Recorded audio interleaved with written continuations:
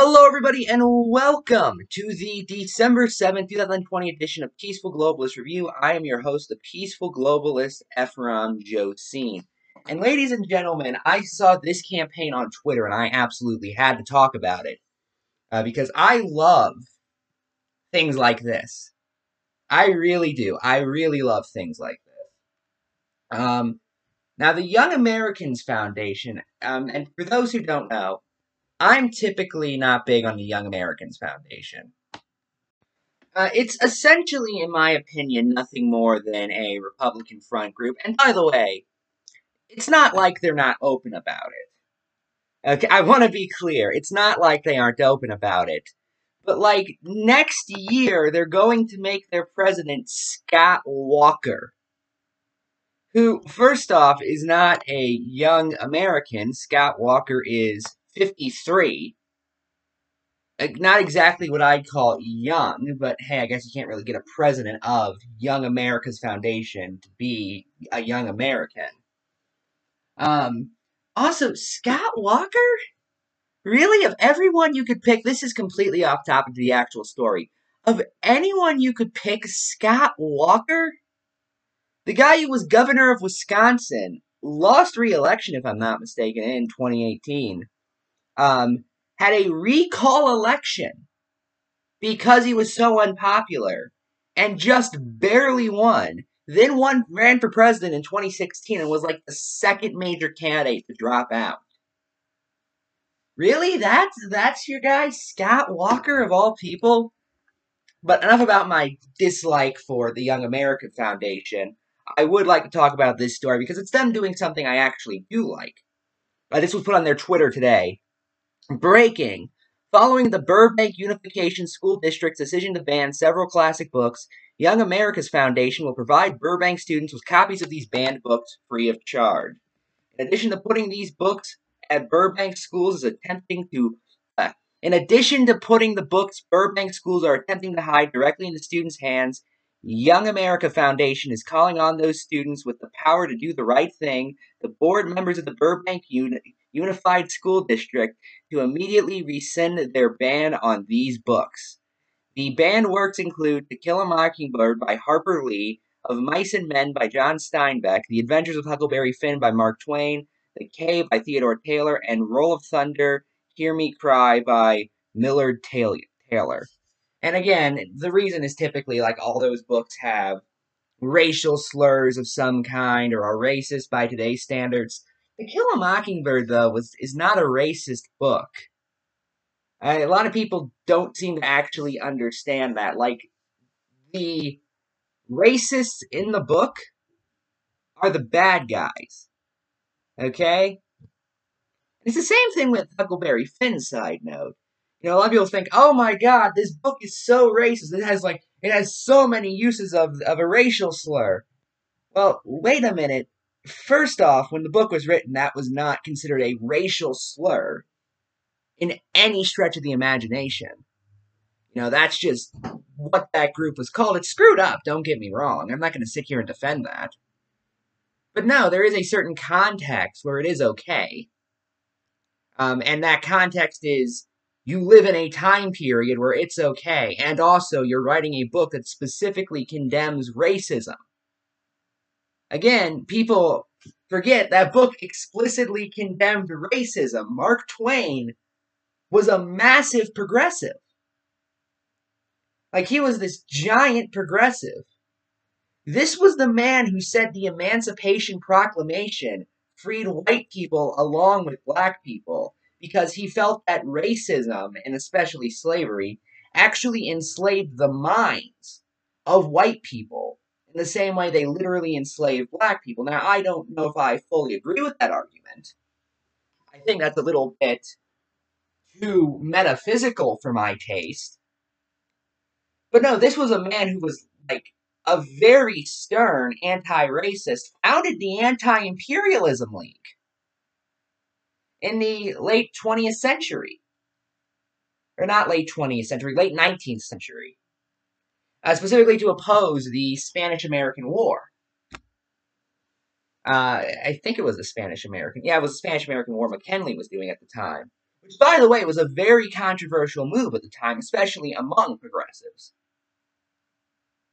Like, this smear that Twain was a racist, I don't know where it started. Well, I do know where it started. It started with shallow-minded people who just read the book and said, okay.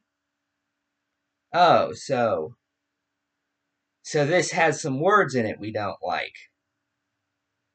And by the way, I actually once saw an encyclopedia of politically banned books. And I've pointed this out before. If you actually look at the things that have been banned throughout history, they are absolutely it's ridiculous. One of my favorite examples, and this is not my favorite example, I'll tell you my favorite example in a minute.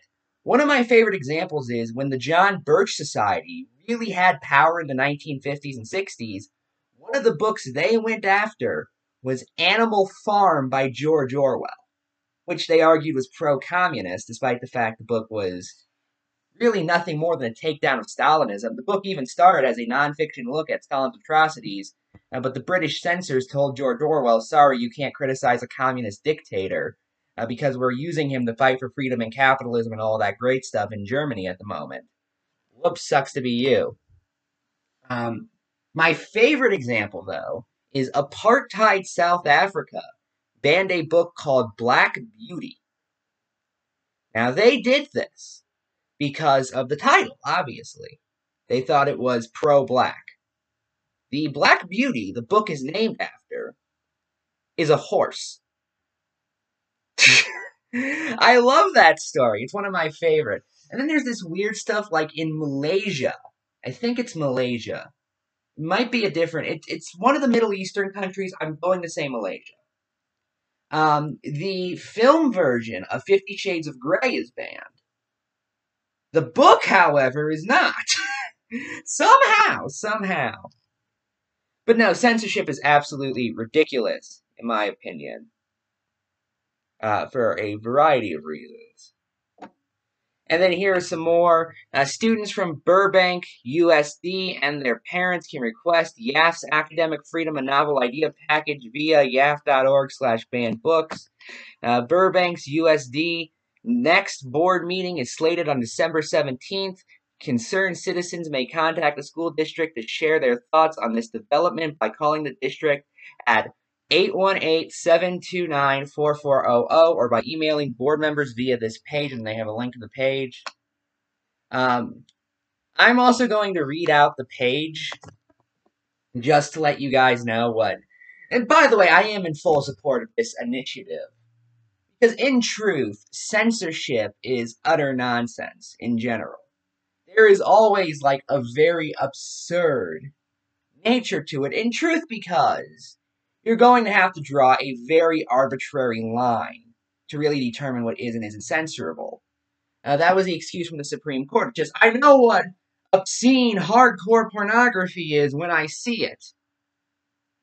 Okay, well, I guess that works in day-to-day life, but if you're the top legal body, no. We need a very specific line. Where do things cross that line? And truth be told, I'm of the mind that we have to allow, maybe not literally everything. I'm sure you can come up with one or two things we shouldn't allow, but we should always err on the side of no censorship. Okay, we should. That's how I view things. But here is what the page says. Academic Freedom, a Novel Idea. Burbank's Unified School District recently decided to remove the classic books To Kill a Mockingbird, The Adventures of Huckleberry Finn, Of Mice and Men, The K, and Roll of Thunder, Hear Me Cry from their curriculum after a few parents alleged that these books encourage racism. Yeah, of course that's the excuse, by the way. And these are from people who've probably never read the book, side note. Like, Of Mice and Men, it's not really about racism in any meaningful way. Yeah, there's a black guy in it who they call the N-word a few times.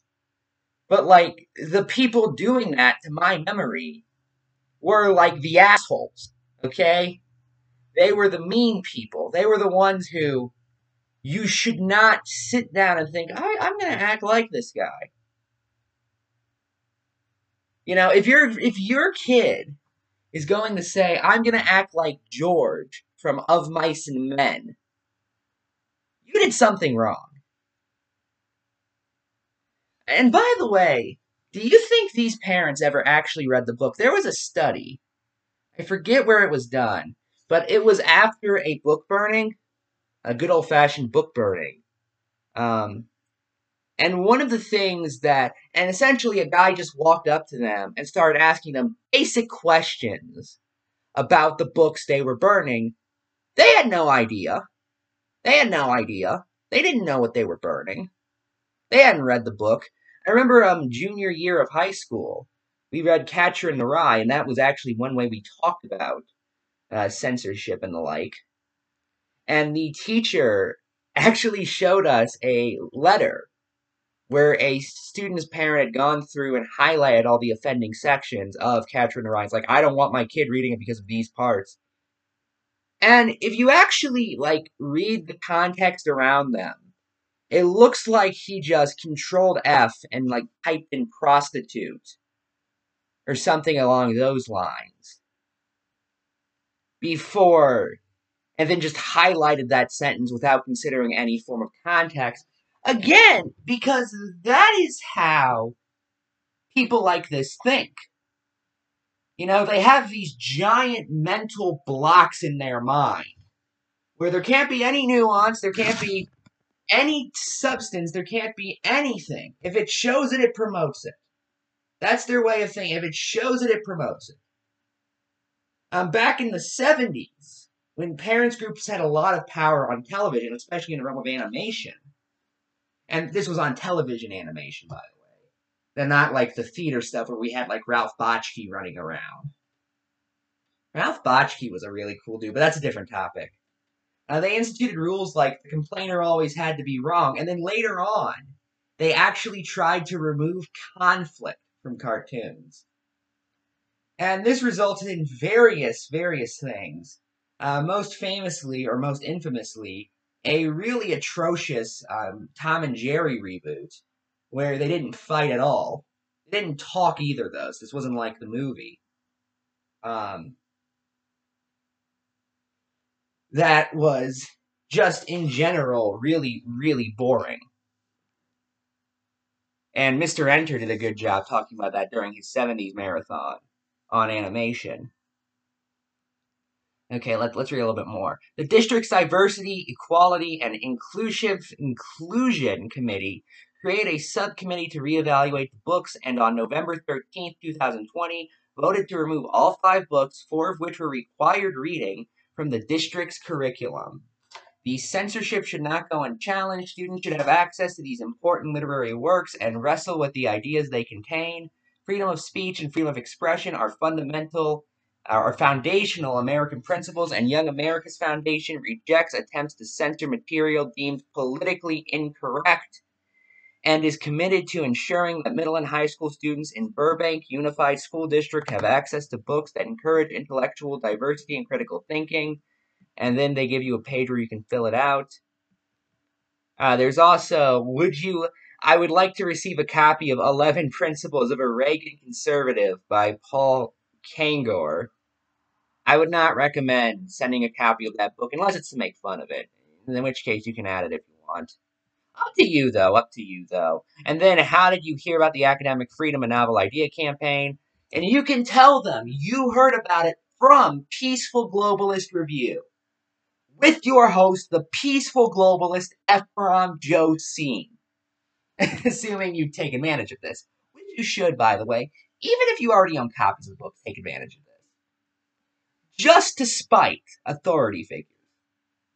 I'm going to be blunt with you. People like this, who actively try and censor material, you should act in ways that spite them.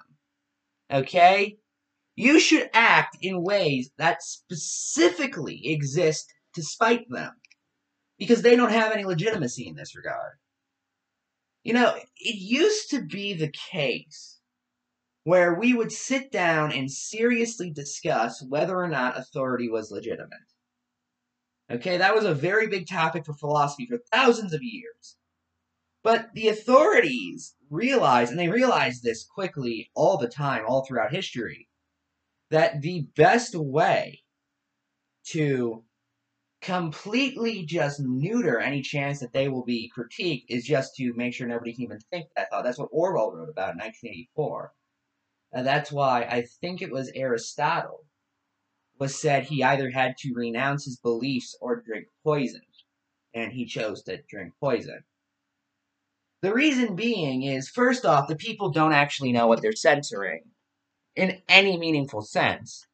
But also, they don't like the idea that you can think critically. They don't like the idea that you can sit there and question authority. And people like that, you should act as spitefully towards as humanly possible. They should not be respected. They should not be considered legitimate authority. They shouldn't be. They should be mocked and spited and everything in between. Okay, so yeah, sign up for this campaign if you're in this area, and I'm in full support of this. And I'm happy someone's getting the word out there. I hope there are more campaigns like this across the country. I'm being dead serious when I say this. Because if ideas scare you, then you are almost certainly not actually scared about anything those ideas would come from. But you're scared about the end results of them because they don't work out well for you.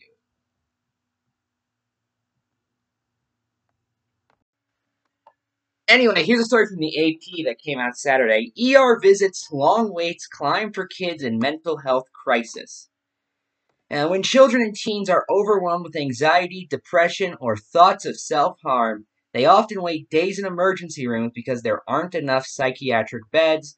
The problem has only grown worse during the pandemic. Reports from parents and professionals suggest with schools closed, routines disrupted, and parents anxious over lost income or uncertain futures, children are shouldering new burdens many are unequipped to bear, and with surging numbers of hospitalized COVID-19 patients, bed space is even scarcer. By early fall, many Massachusetts ERs were seeing about 4 times more children and teens in psychiatric crisis weekly than usual, says Ralph Bunopane, a mental health program director at the Franciscan Hospital for Children in Boston. Now, I want to open by noting that I decided to highlight this story because, in my opinion, it shows an actual widespread problem within society today. And that is this idea that therapy is just this, like, magic healing bullet that immediately gets rid of all of your problems no matter what. Well, no. No, that's not the case. And what happens when we as a society pretend that's the case? Well, the system gets overwhelmed. And it only takes a small instability for that to just break through, for people to no longer think they can get the help they need because this one exact group came out of it. And I'm not insulting therapists for saying, because I don't think they're the ones saying this, side note. I'm insulting kind of this general attitude I've seen around society that says that actually, no, don't you worry, don't you worry. Therapy is going to solve literally all of your problems forever, no matter what. Well, no, there are bad therapists. There are people who aren't responsive to it. No, it's going to solve all your problems. In fact, we can't have you take any medication anymore. I've actually seen that claim before, because just having a conversation with someone is going to be what completely solves everything. Well, wait a minute, and I'm not saying therapy can't help people, but isn't that, like, very reductionist, very one-size-fits-all, very nonsensical, in fact? And what happens when we as a society start thinking that? Well, the answer is general people start thinking, well, there's no chance in helping my child anyway. Might as well just not even try, and hey, if it gets too bad, I'll send them off to somebody else. Well, yeah, but that's not actually going to solve the problem at hand. Okay? That's not. All that is really going to do is make it so you're less involved with your child's mental state, which is, by the way, typically one of the reasons why people have these anxiety attacks or these depression spurts that cause them to go to therapy in the first place. I should also note. And I should note, there are a lot of therapists who even agree with what I'm saying here. There are, and they are people who I do genuinely praise. But the fact is, it mentions isolation as one of the causes of these attacks. These panic attacks, or these anxiety attacks, or something along those lines. Well, if you're actually having genuine breakdowns because of isolation, the fact is, first off, your social support network was probably very unstable to begin with. Especially in this day and age where everyone's like connecting through their phones and the like. But also, having a conversation with a professional once a week is not going to solve that. You know, you're going to turn into Bill Murray's character from the movie What About Bob? Like, that's the kind of person you'd be. In actuality, a better method would be finding a support network of some kind. People who are on your level, and then just talking with them and having them support you and you help support them and all that great stuff. The fact is, just having a conversation with someone once a week, that's not going to solve everything. That's not. It's just not. And I imagine a lot of these attacks could be prevented if these people weren't first told that actually the only thing that's going to save you is a therapist. You know, if they could just take a minute to calm down and recognize their problem and think of a rational solution to it, especially in the internet era. You know, people always talk about the breakdown of communities on the internet era. There are more communities now than there ever have been. And you can have friends in all these different kinds of communities. And you're not going to be friends with every single person in these communities. I'm not going to pretend otherwise. You know, if you're really into, I don't know, Mega Man and you join a Mega Man Discord, you're not going to become best friends with every single person in that Discord, but you'll probably become really good friends with at least one or two of them if you put effort into trying to do that. But no, instead, first we tell them that you have to hear that advice from a guy sitting on a couch telling you, hey, it sounds like you need to get some friends. Really, I feel like this is the end result of this kind of treating therapists as if they're divine men who can solve everything. No, they can't. I'm sorry, they can't. And if you are already recognizing your problems, for that matter, then it would actually probably, now mind you, I'm not saying that therapy can't help you in any situation. I'm not going to pretend that's the case, because that's not the case. There are situations where it can help you.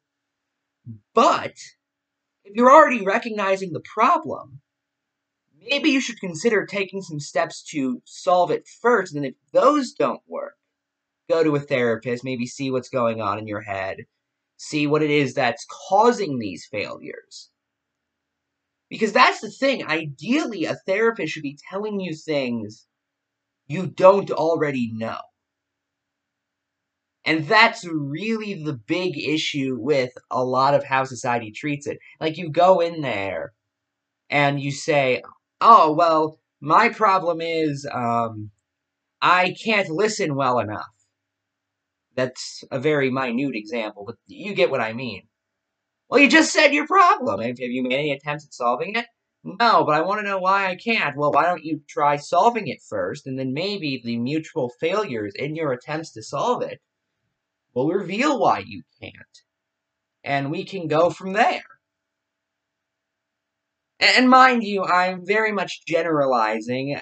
In my case, these are just a combination of therapists I've talked to and people who I've known who have tried therapy and it just didn't work for them for whatever reason, and such other things. But I have seen this attitude in society that says, no, actually, they're the only people who can help you. Well, wait a minute, why is that? Well, because they have a degree? Well, that is important. They probably do have a better understanding of the exact terms that would be applicable to this situation than I do. I'm not going to pretend otherwise. But shouldn't you at least make some attempt to solve the issue yourself beforehand? I think that's at the very least worth considering, if anything. Um, am I just going crazy here? I'm really curious. Am I just going crazy here? Because I've seen this attitude and this always bothered me. And hey, this is the end result. What do you know? A bunch of kids are having mental health crises. And mind you, if they mean kids and like little kids, obviously I don't expect them to figure this all out on their own. Although their parents could probably tell them, hey, if you're isolated, why not, I don't know, find some way to talk to your friends online? Why not? I guess it probably wouldn't be best for them to like join Reddit or something, but why not find a community of people with your interests and such and build on that? Instead of this kind of, no, we have to take him to a psychologist so they can tell him exactly what we suspected it was, but using certain Latin words that we didn't know at the time. That'll be $300 a session. Like, really? Really? Am I the only one who's kind of sees that as a little bit of a bad system? That has to strike somebody else out there as a bad system. I mean, am I the only one? Really? Apparently, because this was paraded all around social media as evidence we need to end the lockdowns and not as evidence that we need to stop treating therapists as literal gods among men. So, hey, you know what? Maybe I'm just a crazy one. Maybe a therapist could help me out on that, in fact. Who knows? Anyway, folks, it's the third segment of the show. Now, normally, the third segment is where I read a column of some kind. And I like doing that. It keeps my head fresh. Well, when I was planning out, I was looking for columns to read. Obi-Wan Kenobi himself appeared and told me, Ephraim, go to the Daily Stormer right now. So that's what I did. And of course, you know what side Andrew Anglin of the Daily Stormer is on. If you don't know what the Daily Stormer is, it's named after Der Stürmer, the official newspaper of Nazi Germany, and is run by an open neo-Nazi named Andrew Anglin, who is not just a neo-Nazi, although he doesn't call himself a neo-Nazi. In fact, he hates neo-Nazis because they're too nice to women. I'm not making that up. And he called himself, like, I think just a white supremacist or something. But of course he's on the MAGA side, obviously. Despite the fact he has the massive cognitive dissonance of thinking Trump is controlled by the Jews and also loving Donald Trump and loving everything he does. Well, here's an article he wrote yesterday. The next step of the plan is the MAGA step. And of course, Andrew Anglin has been melting down all year. Okay? In January, after the Weinstein verdict, he got so many of even his own neo-Nazi fan base was mad at him because he didn't agree with the verdict. Now, mind you, they agreed with the verdict because Weinstein was a Jew, but that's a different topic entirely. And, like, he's just been in a downward spiral ever since. And it would be sad if the person weren't Andrew Anglin. And, like, mind you, and the Daily Stormer never, like, wrote professional articles. But, like, you can certainly tell a change in tone from how they wrote a couple of years ago. When they were just, yeah, they were saying racial slurs a bunch. There was always this, like, kind of jokey feel to it, as opposed to now, where Andrew Anglin is running back and forth between being so euphoric he's jumping up and down and running up the walls, to being so sad he's crying in the corner. This is one of the jumping up and down articles, for the record. And it starts with a tweet from American National. Sorry about that. Apparently my camera went off. It wasn't like I continued recording before I noticed. I noticed immediately, so I didn't lose anything. No, that sucks. So back to the article. This is Andrew Anglin jumping up and down, excited, saying that Trump owns the future. Again, even though he's written tons of articles about how Kushner controls the administration and how Trump's a shill for Israel and all that. But that doesn't matter, obviously. And he starts with a tweet from American Nationalist, aka @NationalistTV, who has blocked me, by the way. Just want you guys to know that. And it just says, massive turnout in Harrisburg, Pennsylvania for Nicholas Fuentes, who is the white nationalist, who has also blocked me, by the way, because I called him a stupid shock jock, because that's what he is. And he's a funny shock jock, don't get me wrong. But no, he's a shock jock at the end of the day. And here is his commentary. People call me every day and say to me, so Anglin, what's the next major step in this step-by-step plan you keep telling us to trust? First off, I doubt that people actually call Andrew Anglin. Although, you know what? The very least this man is in good humor about it. Because his next paragraph, and every time they call me, my answer is the same. Shut up, stop calling me, I'm trying to fix my vape, and I can't do that with your stupid voice in my brain. Beautiful words. I can now reveal the next step in my plan. The MAGA step. And it shows Nick Fuentes. That is not a healthy walk stand. Like, that is, you're a gust of wind away from doing the splits, the level walk stand. Which is actually, like, really bad if you're in a suit, by the way, which Fuentes is. I think that's Fuentes. But,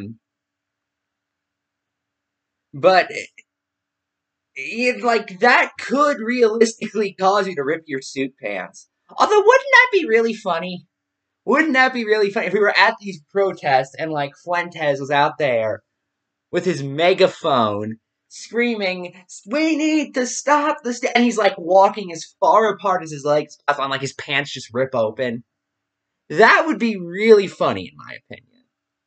Most notably because it would show Nick Fuentes as a buffoon, which he is. The step after this is for Jake Lloyd to burn every piece of clothing he owns, go paleo, and learn the MAGA step. Did Jake Lloyd fear that he would have to disappear into the woods of Harrisburg after Saturday's rally? Why is he wearing a camouflage jacket?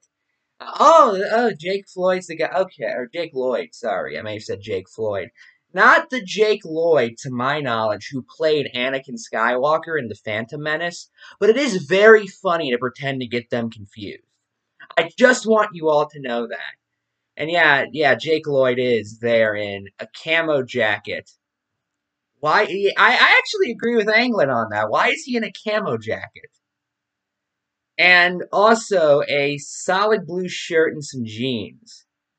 And then it shows the Virgin Lloyd Shuffle versus the Chad MAGA step. Well, what kind of shoes is Fuentes wearing? Are those clogs? What the? I have never seen, like, normal shoes that were that shade of light brown. I'm sorry, I haven't. What, is that, like, a thing where Fuentes lives? The guy next to him is wearing the same shade. Not Lloyd, like some old guy. What's going on here? Is this, like, a thing I didn't know about? No, when I see that, I, like, think clogs, or, like, really, really, like, high, not like, high heels, like, really thick-heeled shoes. You know what I'm talking about? Overall, the Harrisburg Stop the Steal rally was fantastic. It was the best yet. This pathetic den clip sums up the energy, or Panther Den, sorry. And then, I guess that's like the show Steve Bannon hosts or something.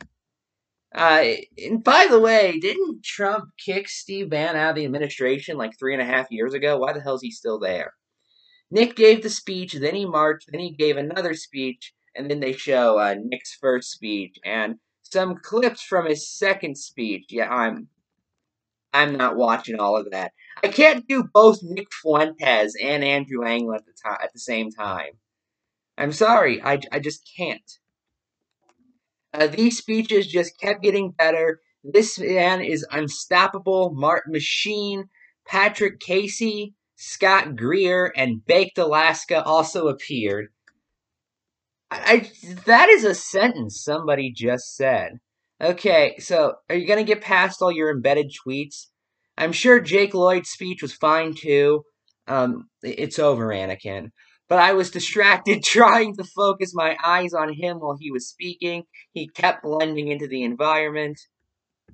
You know what, Jake Lloyd? Your outfit was so stupid, it actually caused me to agree with Andrew Anglin. I hope you're ashamed of yourself. Most importantly, Steel Puma, no idea who that is, was there to protect the rally, but I can't find the clips. And then in brackets, I still do not have my planned BitChute Rally archive channel set up, because I mean, come on, man! I can't do everything. Somebody needs to help me with this shit. The best videos are in the replay section of the DLive channel of the Ralph Retort. Wasn't the Ralph Retort also the same guy who was like beat up a guy, assaulted him or something? As one does, by the way. Yeah, the Ralph Retort is a little bit weird. Nick Fuentes, Baked Alaska, and Steel Puma. I should also note, Nick Fuentes is one of those guys who has, like, a series of one-day friendships.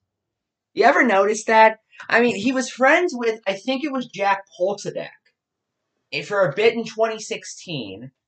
Then that stopped. He lost his show on Right Side because he's crazy.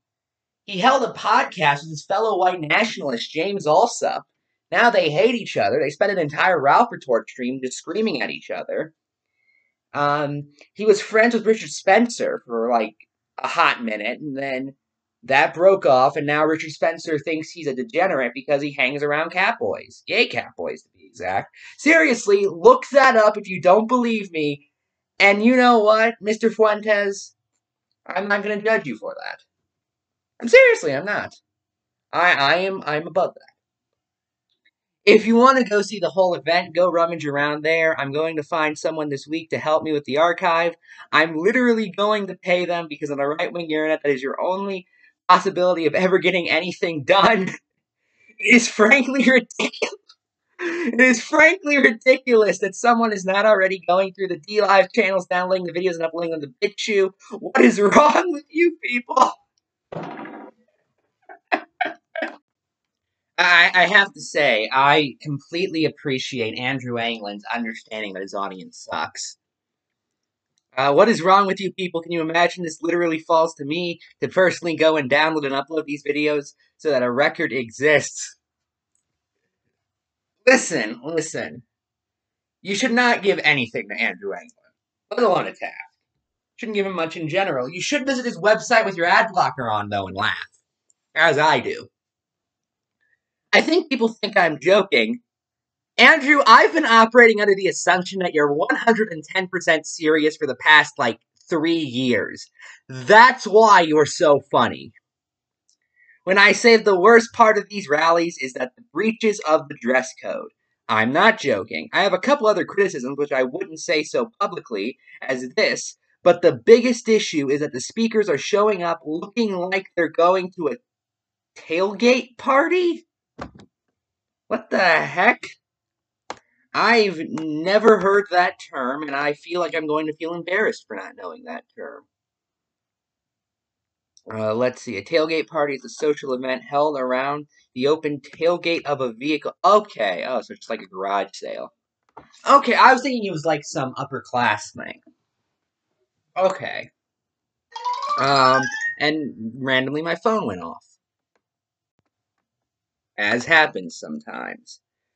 Probably, this says the rallies are overall fantastic, and there isn't much to criticize, but it's not a joke. Clothes are a big deal. It's the basic decision you make as to how you present yourself. to the world. Subliminally, people register this as very important. Oh no, Andrew, give us your commentary. If you show up looking like you're on the way to a parking lot to drink Bud Light and blast Nickelback, to be fair, that is how I stereotype most Trump supporters. You do not give people the impression that you care about what you're doing. And before people want someone they can connect to who looks like them, no, they don't. Really, Andrew? Oh, people like living in areas with people who don't look like them, huh? Is that what you're telling me, Andrew Anglin? Really? Really? That's an interesting thing for Andrew Anglin to say, I must say. People want political leaders to look like they're in charge. They want them to be people they can look up to because they are better. A political leader is not viewed as a buddy, he is viewed as a tribal chief. That's how the brain registers it. If someone looks like they're a guy you meet at a backyard BBQ, they do not register as a leader. I have no problem with Vince James or Jake Lloyd. I do at least know who Vince James is. I try not to, though. And I like them. What a great endorsement. I want both those people to have in their Twitter header, I like them, Andrew Anglin. But this isn't a small issue, and they need to be made examples of. Oh, now I'm getting a little worried. Both of these adult men wore camouflage jackets to Nick's rallies. Yeah, unlike the very serious-looking Nick Fuentes, who looked like he was trying to do the split with every single step. That's the picture you gave me of Fuentes, Anglin. I don't know if that's how he just walks or anything like that. But that's what it looked like, and that's the only thing I can get in my head. And yeah, I can't take Fuentes seriously. I don't take Fuentes seriously in general. But this is not the only reason why. If they don't know what they should wear, they could read one of my fashion guides. Andrew Anglin has fashion guides. Yes, I will be reading them on the 200th episode, by the way, for those curious. Andrew Anglin's Guide to Fashion. You think Andrew Anglin could start his own men's fashion magazine? I think he should. I would buy it. Okay, I would. I'd look for all the new tips to look like the best white nationalist. I love this man. I'm sorry. I absolutely love this man. I shouldn't love him. I hate that I love him, but I do. Or they could ask someone who is dressed like a normal adult for advice. Because when I think of what people normally wear, I think of like a really fancy suit. To go rally in Pennsylvania. Casey and Greer were both dressed like adult men. Baked is the court jester, so his thing is irrelevant. Again, hate to agree with Anglin, but he has a point. The gathered crowd doesn't have to look great. I'm not even talking about that. It's the people who are there to speak and thus present themselves as leaders who need to be very concerned about how they present themselves. Frankly, however, most of the crowd does look good. I personally take 100% credit for being the first person ever to get a group of Americans to dress like normal people. But wait, aren't they already dressing like normal people, though? Like, normal is just how most people dress. So by default, most people are dressing normally. But still, that's besides the point. Again, I run under the assumption that everything Anglin says is serious, so I can really laugh at things like that. Here's what you need to understand. The majority of normal Americans are 100% ready to get on board with 99% of our agenda. Can I have your math for that? So the challenge then is simply presenting the agenda in a way they are able to get on board with. We've talked about the optics thing forever. As I recently explained, optics is the... Okay, yeah. I got that very right when I was shaping the alt-right online. Great point, Andrew. Oh my god. Oh my god. He actually actually said that. He actually said that. Is England even still, like, a big player in the alt-right blogosphere? Like, when you think of popular white nationalists, like, obviously you think Nick Fuentes. Scott Greer, I'd say, is in that category. John Doyle is up and coming. In fact, England's even endorsed Doyle in the past. But really not England himself. But okay. Then people took the movement that me and others, mostly anonymous internet people, created and tried to pump and dump it with fat guy neo-Nazism in the offline world. Why are all of these neo-Nazis so fat? This was a very short-lived thing, as it lasted only one afternoon in Virginia. Wouldn't really call the people in Charlottesville fat. Call them ugly, though. This was years of work that I put in, basically totally squandered by antisocial attention whores who are probably all feds. My entire shit got totally flipped upside down. An adult wrote that, as I was undermined by the fattest. It was a giant sucking sound around Charlottesville when all of the energy disappeared, and what was once rebellious young people having fun and posting Pepe memes was transformed into this. And then it shows, like, a nerdy looking guy and two fat guys. One old guy with a pretty cool beard, truth be told. Obviously, that's not going to happen again. I didn't understand what was happening until it happened. In fact, I didn't really understand it for some significant time after it had happened. I bring this up simply to highlight just how important these impressions are. Those of you who were around back then remember, we had so very much energy before Charlottesville, and then it was just all gone in an instant. It could really be... Is this article ever going to actually end? Like, let me see how much we have left. Oh my god, we have like another third left.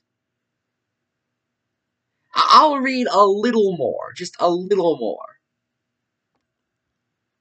It could really all be summed up by noting that we were denounced by PewDiePie, who'd previously been engaged with us even after he lost a $3 million Disney contract. He didn't issue a serious disavow.